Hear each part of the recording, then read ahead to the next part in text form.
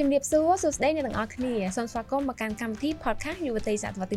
21ហើយនេះគឺជា episode ទី16ដែលយើងនឹងជជែកទៅលើវិធានបទសិទ្ធិនៃការរំលូតកូនជាទូទៅបើនិយាយអំពីសិទ្ធិនៃការរំលូតកូនប្រហែលជាអ្នកទាំងអស់គ្នាឆ្ងល់ហើយសូម្បីតែការរំលូតកូនក៏តាក់ទងទៅនឹងសិទ្ធិនិងច្បាប់ដែរមែនចាអញ្ចឹងតាក់ទងនៅថ្ងៃនេះយើងនឹងជជែកឲ្យកាន់តែស៊ីជម្រៅទៅនឹងវិធានបទរបស់យើងហើយជាពិសេសយើងក៏មានវាគ្មិនក្នុងការចូលរួមបកស្រាយក្នុងកម្មវិធីរបស់យើងផងដែរចាជំរាបសួរចាអរគុណសម្រាប់វាគ្មិនដែលបានចូលរួមថ្ងៃនេះអញ្ចឹងជាដំបូងសូមជួយណែនាំខ្លួនឲ្យប្រិយមិត្តបានស្គាល់សិនចាអរគុណសុបិនចាជំរាបសួរនាងខ្ញុំឈ្មោះសុខសុភមនីកានាងខ្ញុំជាមេធាវីនៅមកពីក្រុមអ្នកច្បាប់និងទីប្រឹក្សាអមរិនចាអរគុណចាអរគុណតាមពិតទៅប្រិយមិត្តប្រហែលជាបានស្គាល់ហើយកាលពីអេពីសូតទី15យើងបានជួបគ្នាម្ដងហើយតែយើងជជែកលើវិធានបទផ្សេងថ្ងៃនេះយើងជជែកទៅលើវិធានបទចាសិទ្ធិនៃការរំលូតកូនអញ្ចឹងបើយើងនិយាយទៅតាក់ទងទៅនឹងអ្នកដែលគាត់អាចមានកូនបានមានថាអ្នកដែលពោពោះគឺជាស្ត្រីឬក៏យុវតីប៉ុន្តែក្នុងនោះបើសិនជាមានករណីដែលគាត់ទៅសម្រេចចិត្តថាគាត់ទៅរំលូតកូនចេញអញ្ចឹងគាត់ត្រូវគិតទៅលើសិទ្ធិថាមានសិទ្ធិឬក៏ច្បាប់អនុញ្ញាតឬក៏អត់អញ្ចឹងថ្ងៃនេះនាងខ្ញុំនឹងមានសំណួរទៅកាន់ចាកញ្ញាមេធាវីដើម្បីបកស្រាយថាតើតេតទៅនឹងធានបទយើងថ្ងៃនេះយើងនឹងបង្ហាញអ្វីទៅកាន់អ្នកទាំងអស់គ្នាចាសំណួរទី1នាងខ្ញុំចង់ជម្រាបសួរទៅកាន់អ្នកគ្រូថាតើសប្តាហ៍ថ្ងៃនេះកម្ពុជារបស់យើងមានច្បាប់នៃសិទ្ធិរំលូតកូនអត់ចាអរគុណបើយើងសួរថាមានច្បាប់ស្ដីពីការរំលូតកូនអត់ចម្លើយគឺយើងមានហើយច្បាប់ហ្នឹងគឺប្រកាសឲ្យអនុវត្តតាំងពីឆ្នាំ1997មកម្លេះចាអញ្ចឹងមានន័យថាមានតាំងពីយូរហើយឆ្នាំ1997ចាអរគុណមួយវិញទៀតក្នុងករណីដែលយើងតែងតែសង្កេតឃើញថាស្ត្រីឬក៏យុវតីមួយចំនួនដែលគាត់មានកូនមិនសមបំណងចាតើគាត់អាចមានសិទ្ធិរំលូតកូនដែរឬទេហើយបើសិនជាក្នុងករណីនេះកើតឡើងតើហេតុអ្វីដែរចាបើនិយាយសួរថាតើស្ត្រីឬក៏យុវតីគាត់មានសិទ្ធិនៅក្នុងការរំលូតកូនដែរឬទេនិយាយរួមទៅគឺគាត់មានសិទ្ធិចាប៉ុន្តែក៏សួរថាតើហេតុអីទៀតនោះបានគាត់មានសិទ្ធិគឺដោយសារតែយើងមានច្បាប់ដែលច្បាប់ហ្នឹងគឺច្បាប់ស្ដីពីការរំលូតកូនដែលប្រកាសឲ្យប្រើក្នុងឆ្នាំ1997ហ្នឹងហើយនៅក្នុងហ្នឹងក៏មានចែងយ៉ាងច្បាស់ដែរជាដែលមានចែងពីអំពីបែបបទនិងលក្ខខណ្ឌអំពីការរំលូតកូននៅក្នុងជំពូកទី2នៃច្បាប់ស្ដីពីការរំលូតកូនចាអរគុណអញ្ចឹងសំបីតាគាត់ជាអ្នកដែរមានថាជាម្ដាយដែលគាត់ពោពោះកូនក៏គាត់មានសិទ្ធិក្នុងការរំលូតដែរប៉ុន្តែយើងចង់ដឹងថាតើក្នុងករណីដែលគាត់មានសិទ្ធិឬក៏អាចរំលូតបានហ្នឹងតើសិទ្ធិនៅក្នុងករណីអីខ្លះចាអញ្ចឹងនេះខ្ញុំចង់ដឹងថាបើសិនជាក្នុងករណីតើនៅពេលដែលគាត់មានកូនឬក៏គេហៅថាមានកូនហ្នឹងក្នុងអំឡុងពេលរយៈពេលប្រហែលសប្តាហ៍ទើបគាត់អាចរំលូតបានដែរចាពាក់ព័ន្ធទៅនឹងរយៈពេលនៅក្នុងការរំលូតកូននៅក្នុងហ្នឹងគឺមានចែងនៅក្នុងមាត្រា8នៃច្បាប់ស្ដីពីការរំលូតកូនដែលការរំលូតកូនហ្នឹងគឺអាចធ្វើទៅបានចំពោះកូនណាដែលគាត់មានគេហៅថាមានអាយុក្រោម12សប្តាហ៍បើគិតជាខែវិញគឺ3ខែចាមួយវិញទៀតធ្វើម៉េចអាចគាត់ដឹងថាឥឡូវយើងដឹងថាអាចថាក្រោម12សប្តាហ៍ឬក៏3ខែប៉ុន្តែមួយទៀតចង់ថាមានករណីផ្សេងទៀតអត់ដែលគាត់អាចសម្រេចចិត្តរំលូតកូនឲ្យស្របច្បាប់ទៀតចាអរគុណសំណួរបន្ថែមព្រោះខ្ញុំក៏ចង់បញ្ជាក់ដែរពាក់ព័ន្ធទៅនឹងចំណុចបន្ថែមនឹងព្រោះដោយសារតែយើងមានសិទ្ធិនៅក្នុងការរំលូតកូនក្រោម12សប្តាហ៍ប៉ុន្តែនៅក្នុងករណីមួយចំនួនដែលមានការលើកលែងដែរនៅក្នុងករណីដែលនោះគាត់គេហៅថាភក្ដីភាពឬក៏តាក់ទងទៅនឹងការលូតលាស់របស់គេហៅថារបស់ទារកហ្នឹងគឺមិនប្រក្រតីឬក៏អាចបង្កគ្រោះថ្នាក់ឲ្យម្ដាយអាហ្នឹងក៏អាចជាមូលហេតុក្នុងការរំលូតកូនឬក៏មួយទៀតកូនហ្នឹងនៅពេលដែលកើតមកគឺអាចនឹងមានជំងឺធ្ងន់ធ្ងរអញ្ចឹងណាហើយអញ្ចឹងក៏ជាមូលហេតុនៅក្នុងការរំលូតកូនដែរប៉ុន្តែនៅក្នុងករណីទៀតនៅក្នុងករណីដែលស្ត្រីដែលគាត់មានកូនហ្នឹងគឺគាត់មានគាត់ដោយកើតចេញពីការគាត់ជាជនរងគ្រោះពីបទរំលោភខ្សែសន្តិវៈអញ្ចឹងនៅក្នុងករណីហ្នឹងគឺសម័យខ្លួនហ្នឹងគាត់អាចធ្វើការស្នើសុំឲ្យមានការរំលូតកូនឬក៏បើសិនជាក្នុងករណីដែលគាត់មានអាយុក្រោម18ឆ្នាំគឺត្រូវមានការស្នើសុំពីឪពុកម្ដាយដើម្បីឲ្យនឹងសម័យខ្លួន នៅក្នុងការស្នើសុំឲ្យមានការរំលូតកូនហើយនៅក្នុងបញ្ហាហ្នឹងដែរគឺទាមទារឲ្យមានការឯកភាពគ្នាត្រឹមត្រូវពីក្រុមគ្រួសារ2នាក់ឬក៏3នាក់រួមទាំងសមីខ្លួនចាអរគុណច្រើនអញ្ចឹងសង្ឃឹមថាយុវតីរបស់យើងក៏ដូចជាស្ត្រីជាពិសេសបរិបទដូចគ្នាចាបានចូលដឹងតាក់ទងទៅនឹងសិទ្ធិនៃការរំលូតកូនគឺមានប្រមាណចំណុចដែរចាកញ្ញាមេធាវីបានលើកឡើងចាជាបន្តនេះខ្ញុំចង់សួរក្នុងករណីមួយទៀតចាក្នុងករណីភាគីមានផ្ទៃពោះបានស្នើសុំឲ្យភាគីមួយទៀតធ្វើការរំលូតកូនចាដោយមានអាយុកូននឹងនៅលើផ្ទៃនឹងលើច្បាប់កំណត់ចាតើភាគីទាំងពីរមានទោសទណ្ឌដែរឬទេហេតុអ្វីចា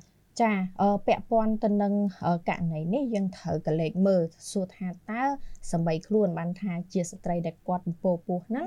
គាត់មាន consent បានន័យថាគាត់មានគេហៅថាស្ម័គ្រចិត្តក្នុងការរំលូតអត់អាហ្នឹងមួយហើយមួយទៀតអញ្ចឹងអ្នកដែលគាត់ស្នើសុំហ្នឹងអាហ្នឹងគ្រាន់ជាការស្នើឯងអញ្ចឹងអ្នកសម្រេចលើស្ត្រីអាហ្នឹងមួយណាប៉ុន្តែសួរថាអ្នកណាគេមានទោសគឺយើងផ្ដោតសំខាន់ទៅលើអ្នកដែលរំលូតបានន័យថាអាចជាវិជ្ជបណ្ឌិតឬក៏ពេទ្យមធ្យមឬក៏ពេទ្យឆ្មបនឹងដែលយើងមានចែងនៅក្នុងមាត្រា13ព្រោះគាត់គឺជាអ្នកដែលគាត់មានឯកទេសហើយគាត់មានវិជ្ជាជីវៈហើយគាត់ដឹងច្បាប់ហើយបើសិនជាគាត់ដឹងថាស្ត្រីនឹងគាត់មានពោះលើសពីការកំណត់នៅក្នុងច្បាប់ហើយគាត់នៅតែបន្តរំលូតឲ្យស្ត្រីនឹងទៀតអញ្ចឹងគាត់ត្រូវមានទោសអាចជាការដាក់ពិន័យអីណាមួយហ្នឹងដែលគាត់មិនគោរពលក្ខខណ្ឌនៅក្នុងមាត្រា8នៃច្បាប់ស្តីពីការរំលូតកូនហើយនៅក្នុងហ្នឹងក៏មានចែងនៅក្នុងមាត្រា13នៃច្បាប់ស្តីពីការរំលូតកូនដែលមានចែងអំពីថាវិជ្ជបណ្ឌិតឬក៏ពួកគ្រូពេទ្យមធ្យមឬក៏ឆ្មបមធ្យមដែលគាត់ទទួលបានការអនុញ្ញាតឲ្យនេះហើយគាត់អត់គោរពលក្ខខណ្ឌហ្នឹងគាត់ត្រូវតែមានការទទួលខុសត្រូវបែបណាចំពោះមុខច្បាប់ចាអញ្ចឹងមានន័យថាក្នុងករណីនេះបើសិនជាខ្លួនស្ត្រីផ្ទាល់កំពុងតែមានផ្ទៃពោះហើយមិនថាគាត់មានបញ្ហាអីទេប៉ុន្តែគាត់បានទៅស្នើសុំឲ្យភាគីម្នាក់ទៀតអាចថាជាអ្នកមានជំនាញឬក៏អ្នកណាម្នាក់ដើម្បីរំលូតកូនអញ្ចឹងក្នុងករណីនេះគឺគាត់ងាយនឹងប្រឈមទៅនឹងចំពោះមុខច្បាប់ក្នុងករណីនេះ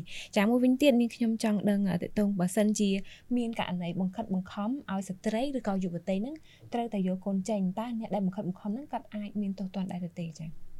បើសិនជាយើងនិយាយអំពីការបង្ខិតបង្ខំវិញគឺបុគ្គលដែលបង្ខិតបង្ខំឲ្យស្ត្រីដែលពោះ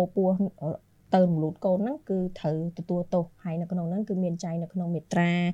14ដែលនៅក្នុងហ្នឹងគឺក្នុងករណីដែលមានការបង្ខិតបង្ខំឲ្យស្ត្រីដែលមានគភ៌ហ្នឹងធ្វើការរំលូតកូនឬក៏ធ្វើឲ្យរំលូតកូនដោយចេតនាណាមួយហើយនៅក្នុងហ្នឹងគឺត្រូវផ្ដន្ទាទោសដាក់ពន្ធនាគារពី1ឆ្នាំទៅ5ឆ្នាំអញ្ចឹងកន្លែងនេះមានន័យថាបើសិនជាករណីបង្ខំទោះបីជាដោយសកម្មភាពអាចថាធ្វើអំពើហិង្សាឲ្យគាត់មានបញ្ហាក្នុងផ្ទៃពោះក៏ដោយឬក៏អាចថានាំគាត់ទៅរកអ្នកដែលត្រូវរំលូតកូនហ្នឹងក៏ដោយដែរគឺគាត់ប្រឈមនឹងមុខច្បាប់ដូចគ្នាសំខាន់និយាយរួមទៅឲ្យតែមិនចេញពីឆន្ទៈរបស់ស្ត្រីពោះអញ្ចឹងសិទ្ធិសំខាន់គឺលើស្ត្រីដែលគាត់ជាអ្នកពោះទៅលើកូនតែម្ដងតែមានសំណួរមួយទៀតដែលសំខាន់ក្នុងកម្មវិធីរបស់យើងមួយដែរតើបុគ្គលឬក៏ស្ថាប័នណាដែលគាត់មានសិទ្ធិក្នុងការផ្ដល់សេវាកម្មរំលូតកូនទៅដល់ស្ត្រីឬក៏យុវតីដែលគាត់មានបំណងចង់យកកូនចេញឬក៏ថារំលូតកូនតែម្ដងពាក់ព័ន្ធទៅនឹងបុគ្គលណាខ្លះដែលគាត់មានសិទ្ធិឬក៏មានលទ្ធភាពក្នុងការផ្ដល់សេវារំលូតកូនហ្នឹងគឺមានចែងនៅក្នុងមាត្រា5ដែលបុគ្គលហ្នឹងគឺត្រូវតែជាវិជ្ជបណ្ឌិតជាគ្រូពេទ្យមធ្យមឬក៏គ្រូពេទ្យឆ្មបមធ្យមដែលទទួលបានការអនុញ្ញាតពីក្រសួងសុខាភិបាលទើបធ្វើការរំលូតបានហើយចំពោះពាក់ព័ន្ធទៅនឹងកន្លែងបន្ថែមទៅលើនឹងដែរចំពោះអ្នកដែលគាត់អាចបើក clinic ឬក៏មន្ទីរពេទ្យសម្ភពសាធារណៈឬក៏ឯកជនណាមួយក៏ដោយដែលគាត់បើកឲ្យមានការរំលូតកូនហ្នឹងគឺទាមទារឲ្យមានកន្លែងហ្នឹងគឺត្រូវតែមានលទ្ធភាពបច្ចេកទេសព្យាបាលបន្ទាន់រាល់ផលវិបាកដែលអាចកើតមានពីការរំលូតកូនឬក៏មួយទៀតគឺមធ្យោបាយបញ្ជូនទៅមន្ទីរពេទ្យប្រសិនបើមានការចាំបាច់អាហ្នឹងគឺជាលក្ខខណ្ឌតម្រូវតែម្ដងចាអរគុណច្រើនឃើញថានៅក្នុងធាតុបទយើងថ្ងៃនេះគឺសំខាន់មែនទែនសិទ្ធិនៃការរំលូតកូនអញ្ចឹងដូចគ្នាស្របមកវិញសិទ្ធិនៃការរំលូតកូនដែល ចាកញ្ញាមេធាវីបានលើកឡើងលុះត្រាតែចាទីរត់នៅក្នុងផ្ទៃគឺក្រោម12សប្តាហ៍ឬ3ខែក្រោម3ខែហើយមួយទៀតក្នុងករណីពិសេស3យ៉ាងមានន័យថាបើសិនជាកូននៅក្នុងផ្ទៃហ្នឹងអាចបង្កបញ្ហាទៅដល់ម្ដាយអាចបង្កមានគ្រោះថ្នាក់ក៏អាចមានសិទ្ធិរំលូតបានចាមួយវិញទៀតគឺតាក់ទងទៅនឹងករណីទីរត់នៅក្នុងផ្ទៃគាត់មានការលូតលាស់មិនគ្រប់នៃសរីរាង្គរបស់គាត់អញ្ចឹងគាត់អាចមានសិទ្ធិបានឬក៏កុមារហ្នឹងគាត់មានជំងឺណាមួយចាហើយចុងក្រោយគឺក្នុងករណីដែលស្ត្រីរងគ្រោះមានផ្ទៃពោះដោយសារតែការរំលោភបំពានចាអញ្ចឹងទាំងអស់នេះគឺជាសិទ្ធិដែលពួកគាត់អាចរំលូតបានហើយមួយវិញទៀតតកតងទៅនឹងផ្នែកសេវាកម្មចាទៅរកអ្នកដែលមានជំនាញឬក៏ស្ថាប័នដែលទទួលស្គាល់ពីស្ថាប័នមេហារត់យើងទទួលស្គាល់ចាគឺមានអាជ្ញាប័ណ្ណត្រឹមត្រូវអញ្ចឹងអ្នកគ្រូអរគុណចាំមែនទែនជាចុងក្រោយមានអ្វីជាអនុសាសន៍ដើម្បីផ្ដាំផ្ញើទៅកាន់យុវវ័យរបស់យើងចាសូមជើញចាអរគុណសុបិនហើយចំពោះមតិចុងក្រោយគឺនិយាយរួមទៅពាក់ព័ន្ធទៅនឹងការរំលូតកូនគឺមានការ debate ច្រើនព្រោះអីដោយសារតែអ្នកខ្លះគាត់គិតថាទារកដែលគាត់កើតគាត់កកើតមកហ្នឹងក៏ជាមនុស្សដែរប៉ុន្តែខ្ញុំចង់បញ្ជាក់ថានៅក្នុងករណីនេះយើងជាស្ត្រីគឺយើងមានសិទ្ធិក្នុងការរំលូតកូនគាត់មានសិទ្ធិក្នុងការសម្រេចចិត្តនិយាយចេះហើយរហូតដល់12សប្តាហ៍ពីថ្ងៃដែលទារកគាត់ក៏កើតអញ្ចឹងគាត់មានសិទ្ធិនៅក្នុងការជ្រើសរើសថាតើគាត់គួររំលូតឬក៏មិនរំលូតហើយមួយទៀតដូចសុបិននិយាយអញ្ចឹងតាក់ទងទៅនឹងកន្លែងដែលត្រូវទៅគឺយើងគួរតែជ្រើសរើសកន្លែងដែលនេះហើយកុំមានការគេហៅថា hesitate នៅក្នុងការទៅរកកន្លែងដែលមានសុវត្ថិភាពឬក៏មនុស្សដែលគាត់ត្រូវក្នុងការពិភាក្សាទៅលើអ្វីដែលគាត់មានបញ្ហាក្នុងការសម្រេចចិត្តអញ្ចឹងគាត់នឹងទទួលបានមតិច្រើនក្នុងការសម្រេចចិត្តថាតើគាត់គួរធ្វើយ៉ាងម៉េចហើយតើគាត់ត្រូវទៅកន្លែងណាហើយនៅក្នុងហ្នឹងអាចជាមិត្តជិតស្និទ្ធឬក៏គ្រួសារឬក៏អាចជា NGO ណាមួយដែលគាត់មានសេវាក្នុងការប្រឹក្សាទៅលើបញ្ហាទាំងអស់នោះចា៎អរគុណ